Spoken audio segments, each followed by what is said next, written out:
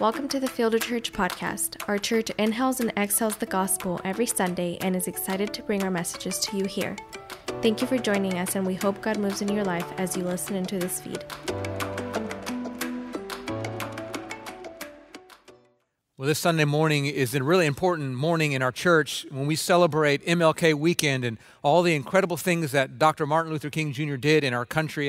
And I really think, as I think about his life, this past year I read about a 900-page book called Parting the Waters that chronicled all that he did in the civil rights movement in our country. I feel like who our church has become over these years is just a testament to the power of what he fought for.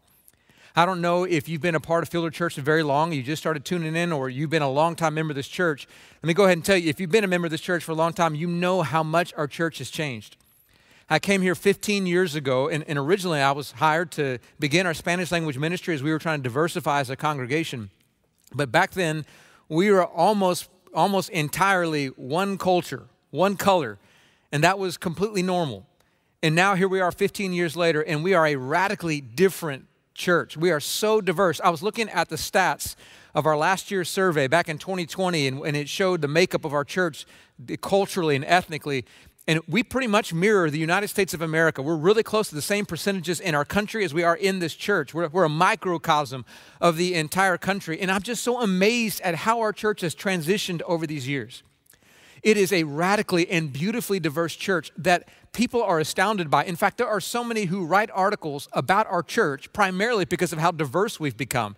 And they're amazed that we can pull this together. They see that we're doing two totally different languages, but we're one church. It's not the Spanish church over there, the white church, the black church, the Asian church. We're one church coming together. And it is an incredibly powerful testimony to our culture of how the church can bring diverse people in to be one. And I think it's important for us from time to time just to stop and to celebrate all that God has done here at Fielder Church. To Him be the glory. It's not my work, not any previous pastor's work. It is the Spirit's work in our church, and we need to celebrate it. But let me also say, I think right now, our unity is being tested by what's taking place in society, especially in our country.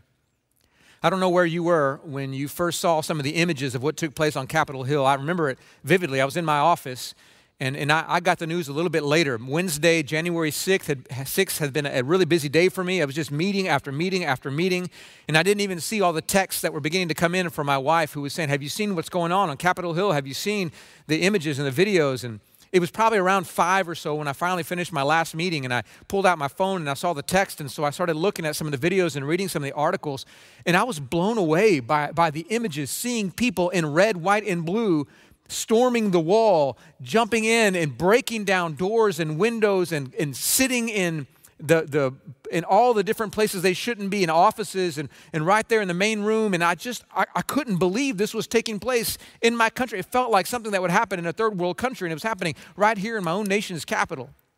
And I don't know what you felt, but let me tell you what I felt.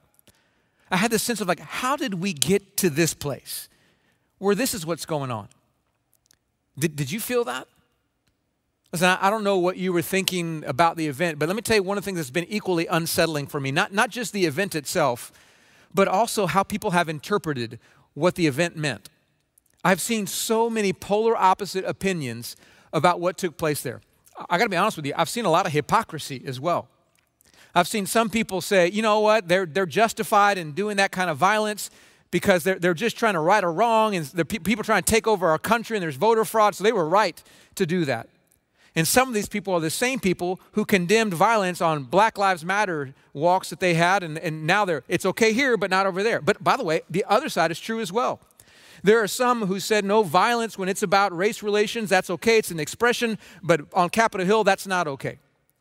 And the truth is, when we use our right minds, we all realize violence is violence. And if we're followers of Jesus Christ, it's not okay. We can't interpret violence as okay.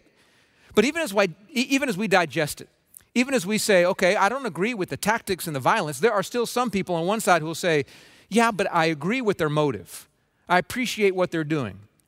Then you have other people who would say, man, if there were people of color who were scaling those walls, they would have been shot down. Here's what's so interesting about all the divergent opinions that we have as we try to interpret what took place. All these opinions I've spoken about are opinions of people in our own congregation at Fielder Church. We have that wide an array of opinions about what took place. Listen, on one side, it's a beautiful thing that we have such a diversity of opinion because it shows we're truly a diverse church. But on the other side, it shows me just how hard unity really is. But I also believe that though it may be hard, it is not hopeless. In fact, I believe that right now, we have one of the most incredible opportunities for the light of the church to shine as brightly as it has ever shone. I believe as a church, we've been lobbed a softball that we can knock out of the park if we'll just keep our eyes on the ball and swing hard at it. I believe this is a chance for us to show the power of the gospel of Jesus Christ. In fact, there's a quote by an Englishman that was written, a guy named Sir Philip Gibbs, and he wrote it in a book called The Cross of Peace. And he says this as he's talking about division. I think they're stunning words. He refers to them as fences that divide. Listen to what he says. Let me read this for you. He says, the problem of fences has grown to be one of the most acute that the world must face.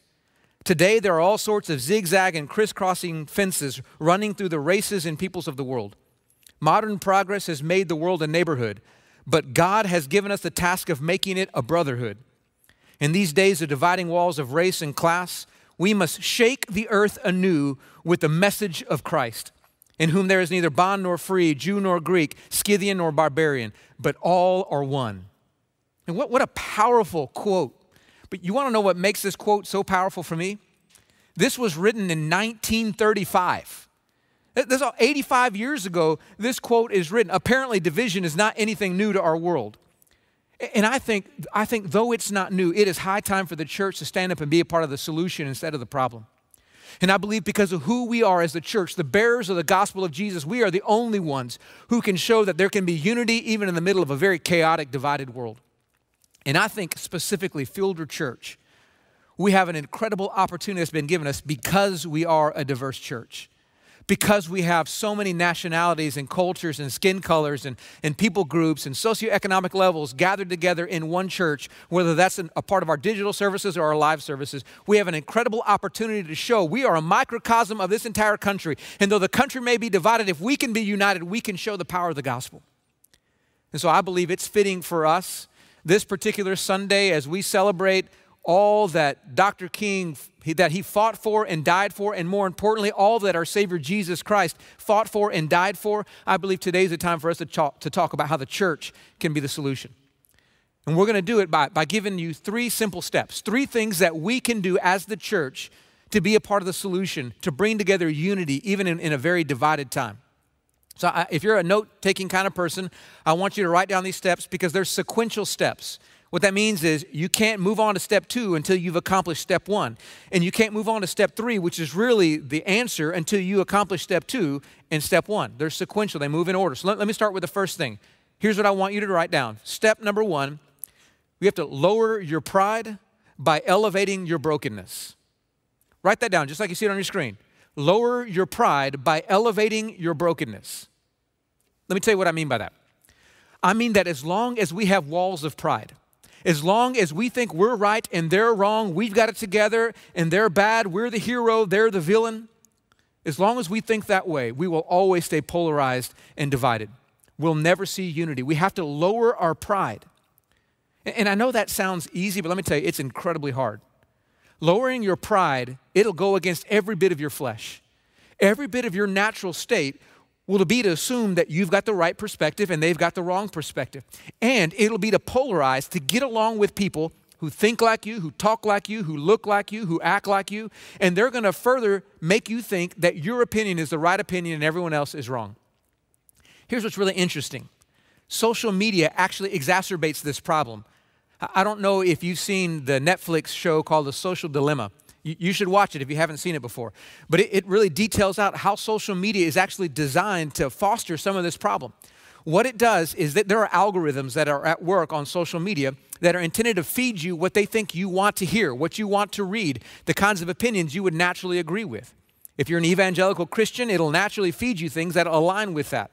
If you support Black Lives Matter, it'll naturally feed you things that align with that. And what it'll do, it'll give you a myopic view of culture, a very narrow-minded view of culture. Well, you'll start to believe that everybody around you thinks exactly like you do. And here's the problem with that. You're going to get around people who don't think like you. You're going to go, what's wrong with them? And can't they see what I see? Haven't they read what I've read? And they're thinking the exact same thing when they look at you. Can't they see what I see? Haven't they read what I've read? And what's happened is that we are structured in a place that polarizes and creates walls of pride. I'm right, you're wrong.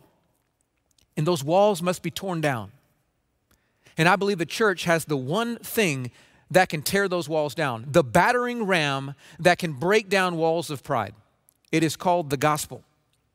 You're going to see this morning that the Apostle Paul, when he wants to deal with the city of Ephesus, a city that was incredibly divided as well, and he wants to break down those dividing walls, he comes at it with the gospel of Jesus Christ. You can find it in the book of Ephesians. I want you to open your Bible to Ephesians chapter 2. I'm going to be in verses 11 through 16 this morning as we start off this first step that we have to go through.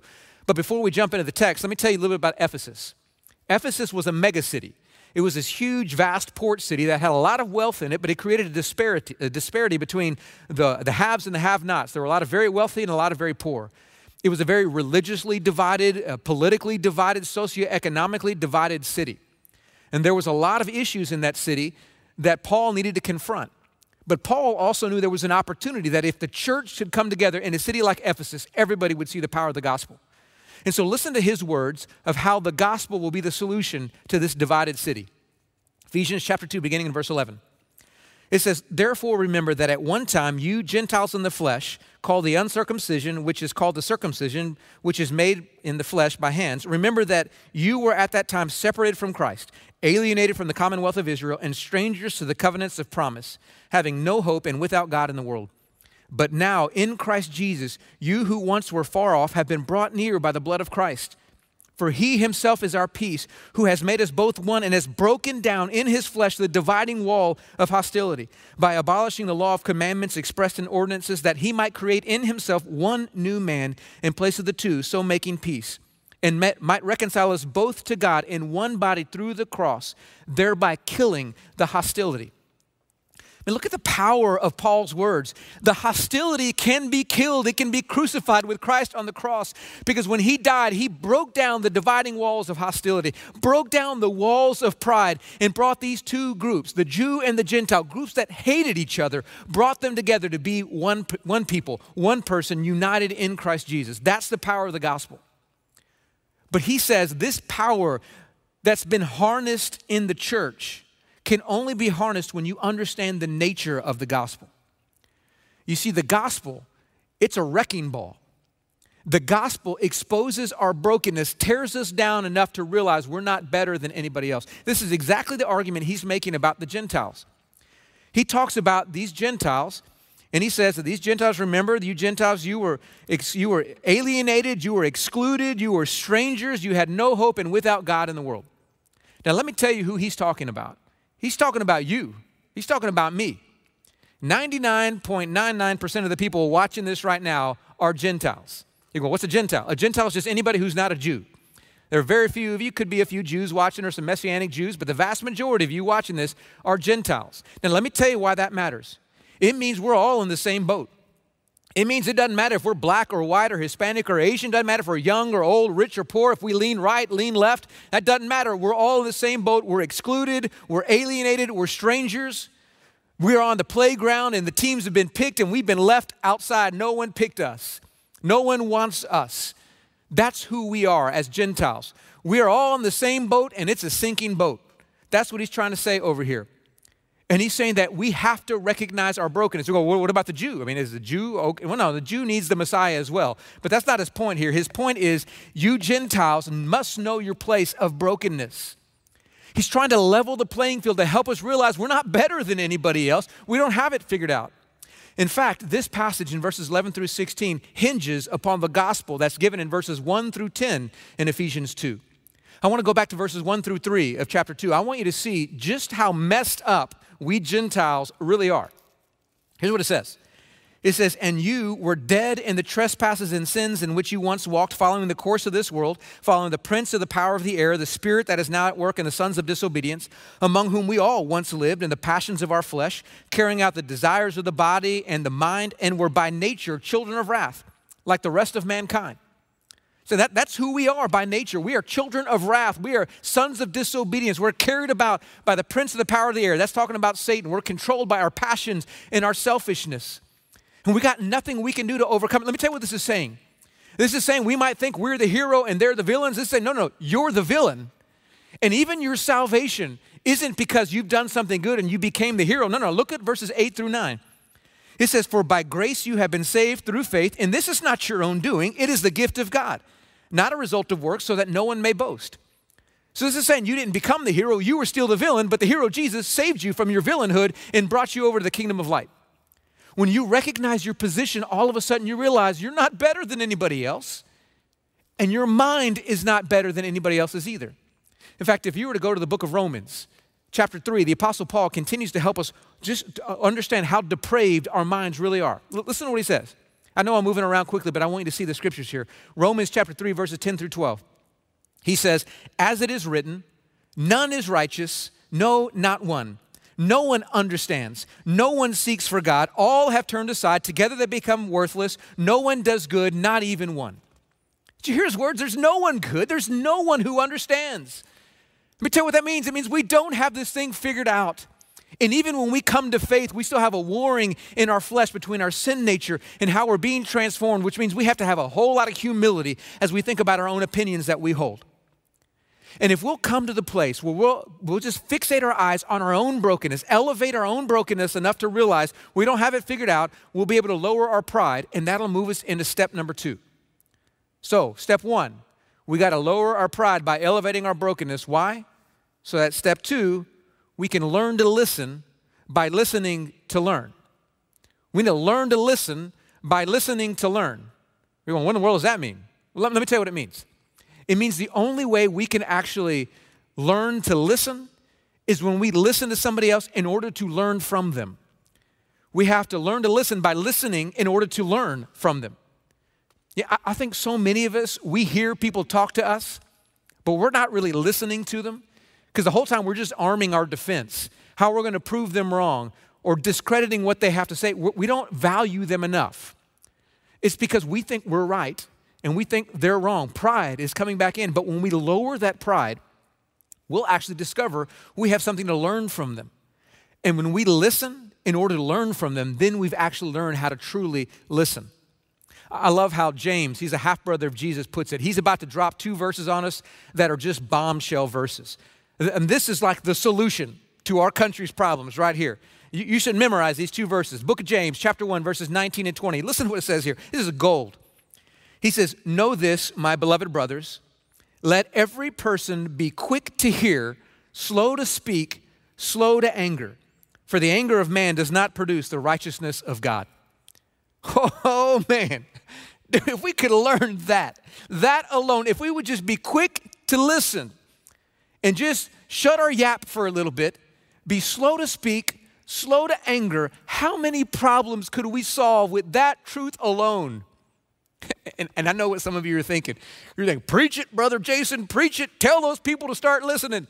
Listen, before you think I'm talking to them, let me give you another news flash. I'm talking to you.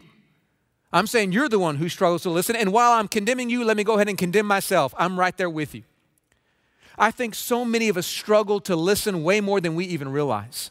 We think we listen because we're hearing words coming at us, but we're not genuinely listening to people.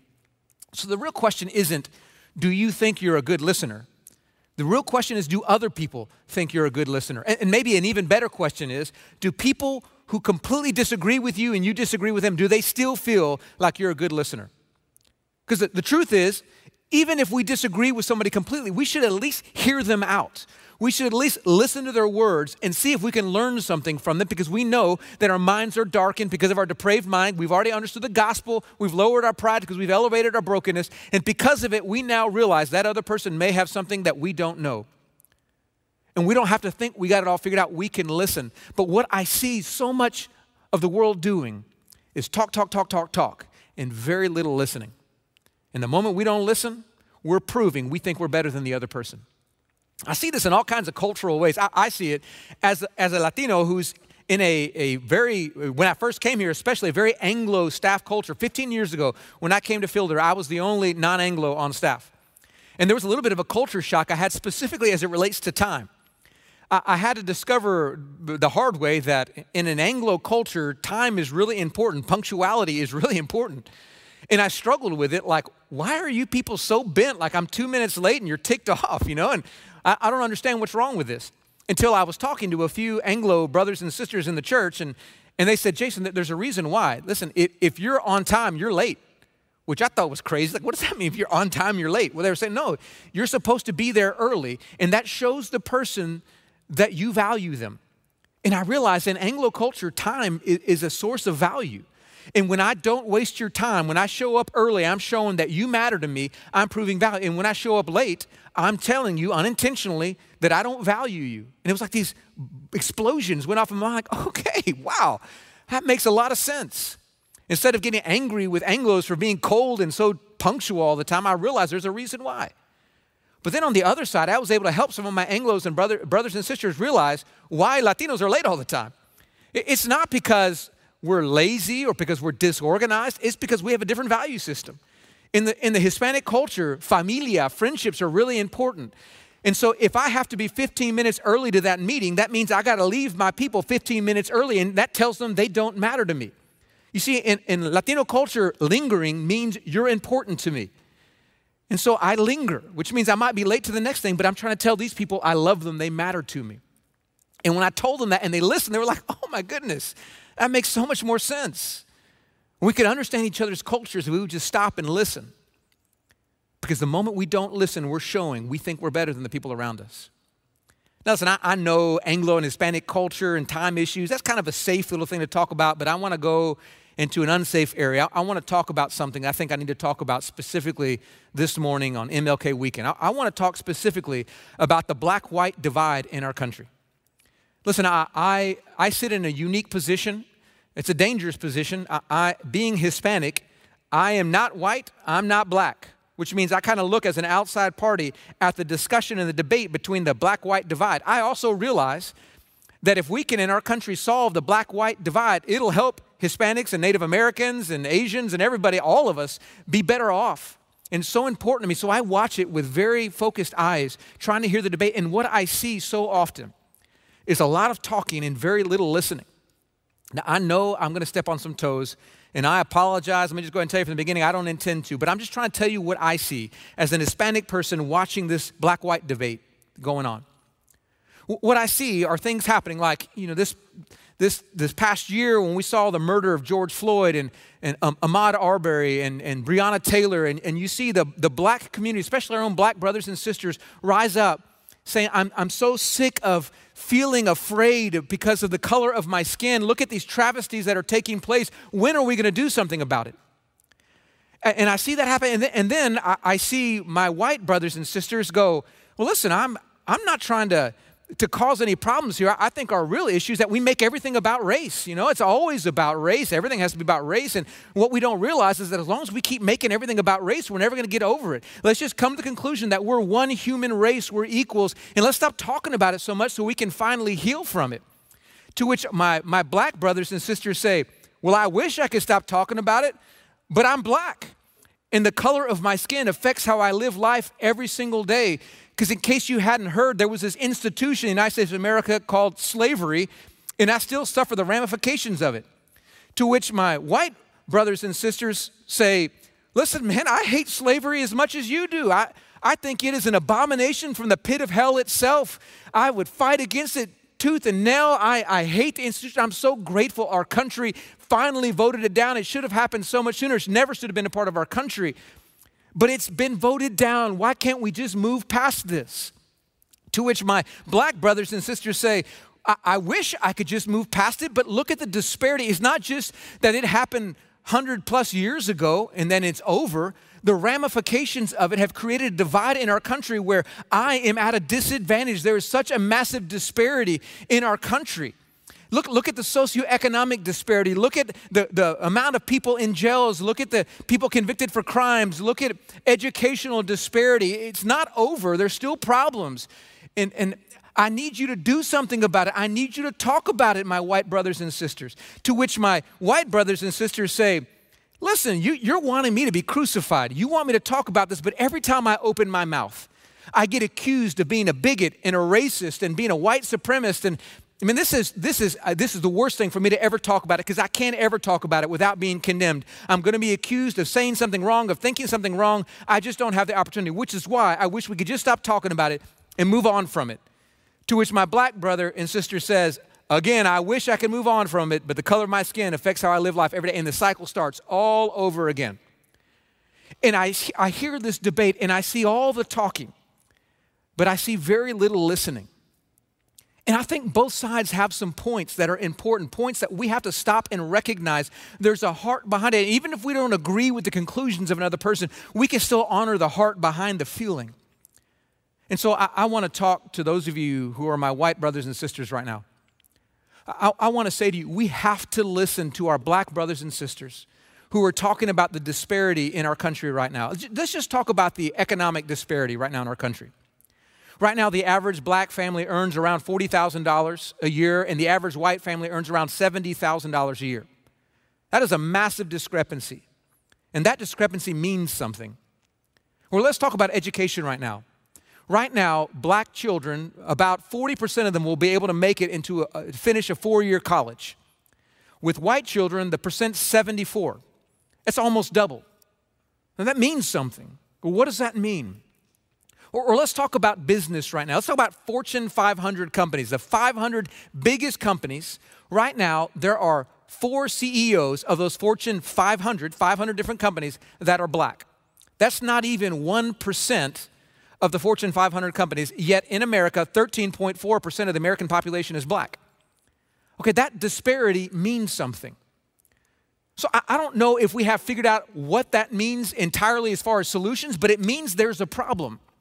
And our black brothers and sisters are saying, would you just look at the data? Would you just see there's still a disparity? We can't just move on and imagine everything's okay. And I think my white brothers and sisters, my Hispanic and my Asian and my Native American brothers and sisters need to say, okay, let's look at that and see what that means. But let me also speak to my black brothers and sisters and say that I have so many white brothers and sisters who are saying, I desperately want to find a place to talk about this, but I feel so afraid. I'm going to say something. I'm going to offend somebody. I'm going to do something wrong, and I'm going to get labeled, and I don't want to be labeled. I don't want to hurt somebody, but I need to learn. I need to grow, and I don't have a safe space to do it. And I need our black brothers and sisters and our Latino brothers and sisters and our Asian brothers and sisters and our Native American brothers and sisters to create space for our white brothers and sisters to have opportunities to talk and to learn and to grow and not be easily offended, but to create conversation. They need that from us, and we need to create that space. At the end of the day, what I'm asking is that we would lower our pride enough and elevate our brokenness enough to say, I'm going to genuinely learn to listen by listening to learn from that person, by hearing their heart. And though I may not agree with all their conclusions, I will honor and cherish the heart behind their feelings. That will bring incredible difference. And if we can actually learn to listen, by listening to learn, that'll move us to the third and final step, the most important step of all. So we've now come to the place where we said, all right, I've got to lower my pride by elevating my brokenness, and that'll allow me to learn to listen by listening to learn. So that step number 3, last thing, let love rule instead of fear. We got to let love rule instead of fear. What I feel like I see in society right now is that fear is ruling. That there are fear mongers around who are just jerking us around by preying upon fears. And that fear is dividing us. I see it politically. I don't care what side of the political spectrum you land on, if you're a Republican, if you're a Democrat or somewhere else. If you look at our 2 major political parties, they are warring using fear and hate as the number 1 ingredient toward the other party. I've been through a number of rounds of election times, and every election has been touted and trumpeted as the most important election in the history of our nation, that if we don't win this election, our nation is going to crumble and they're going to win. And every single time we have an election cycle, the other person who votes differently is portrayed as the enemy and as the problem, and we got to fear them and we got to hate them, and most times we're voting against them more than we're voting for the candidate of our political party. And that's true for Republicans and Democrats. It seems to be that right now we think politically we win the war by fear and hate. And so many of us, believers in Jesus, are falling prey to that. And hate is brewing inside of us because we think we're hating evil. But to take our cues from Star Wars, I want you to remember what happened to Luke Skywalker. here he is, and the Emperor Palpatine, the personification of evil, is trying to generate hate in Luke Skywalker, and he's hating evil. But as he hates, even though he's hating evil, he's heading toward the dark side. And that's the same way it is with us. When we let fear and hate rule, it is going to take us to a dark place, because that is not the way of Jesus. The way of Jesus is love. Self-sacrificing, agape, unconditional love. And you don't have to look long in this Bible to realize that it is only when love rules that you and I are going to be able to find the harmony and the unity that the gospel brings. I think the Apostle John, he states it as beautifully as anybody. 1 John chapter 4, verses 19 to 21. Listen to what he says here. He says, we love because he first loved us. If anyone says, I love God, and hates his brother, he is a liar. For he who does not love his brother whom he has seen cannot love God whom he has not seen. And this commandment we have from him, whoever loves God must also love his brother. Makes it really clear right here. We cannot say we love God if we do not love our brothers and sisters. And it doesn't say our brothers and sisters who look like us or vote like us or think like us. It says the wide variety of the church, all of us who are followers of Jesus Christ, we have to love each other, because that's how we show we love God. Love is what wins. And love is what brings unity, because when you know you are loved, then you're willing to listen. Now, I know this is as cliche as can be, and I'm going to say it anyway. You've heard it before. People don't care how much you know until they know how much you care. But I want you to know that is an incredibly true statement. Until people feel loved, they don't want to hear you. They won't be able to hear you. But when we get to a place where our black brothers and sisters feel that they are loved and they are heard by our white brothers and sisters and our Hispanic brothers and sisters and so on, then unity comes. When our white brothers and sisters feel like they are cherished and loved by their black brothers and sisters and their Hispanic and Asian and Native American, when we feel loved, then all of a sudden unity is the result of that. It is love that wins. But let me remind you what I've already said. We're never going to get to a place where we let love rule until we first start to learn to listen. And we have to listen with the intention of learning from the other person. But we'll never be able to learn to listen to others until we first elevate our brokenness and lower down our pride. And we'll never be able to lower our pride until we let the gospel of Jesus be the wrecking ball that breaks us. So it all comes full circle right back to the gospel. And that's what I want to remind you of. The gospel is the central truth that you and I are broken people. We're all on the same level playing field. But the gospel says that every single one of us, as broken as we are, can be a part of the solution as Christ redeems us and lets us join hands with other redeemed brothers and sisters that are equally broken, that have found the same Savior. And so I think there's nothing better that we could do at the finish of a service that talks about unity in the middle of diversity than to celebrate the gospel of Jesus through the taking of the Lord's Supper. In a moment, we're going to take the Lord's Supper, and so those of you who are watching online, make sure every believer among you has a piece of bread and has the cup, because we're going to remember the two elements that show us, that prove to us that God has the power to do more. Like I said at the beginning of this service, the beginning of this sermon, I'm so amazed at all God has done at Fielder Church, the way He's brought together all this diversity so we could be such a beautifully diverse church. But I believe this is just the beginning. I believe that God wants to do infinitely more, and I believe it because of these two elements we're about to celebrate, because of the bread, which symbolizes the body of Christ, and the cup, which symbolizes the blood of Christ. I believe because of the body and the blood of Jesus Christ, there is greater unity, and the world can see greater power as we become one people. And you, yes, you, with all your baggage and your brokenness, can become a part of the solution, not because you're good enough, but because the gospel is powerful enough. The question is, would you prepare your heart to believe it as you take it in a moment? Now, before we take the Lord's Supper, though, let me say there are some of you watching this, and you're never going to experience the gospel power until you come to your own faith in the gospel of Jesus. It said it well in Ephesians chapter 2. We're not saved by works. No, we're depraved in mind. We're broken. We have no hope apart from the work of the gospel. You can't save yourself, but you don't have to. Jesus Christ died on the cross to save you from your sin. And if you'll just say, okay, I'm going to give up my attempts to save it. I'm going to try to be good enough. I'm going to try to make my way into heaven. I'm going to say, Jesus, only you can save me. If you can come to that place, you can repent of your sins. You can place your faith in Jesus Christ and you can be saved. And that's when you begin to see the power of the gospel in your own life. If you need to do that today, during this next song, I want to encourage you to respond to the gospel this morning. You can do so by going to your computer during this next song. You can go to fielder.org/next step. just like you see it on your screen. Or if you got your phone, you can text the word Next Step to 94253.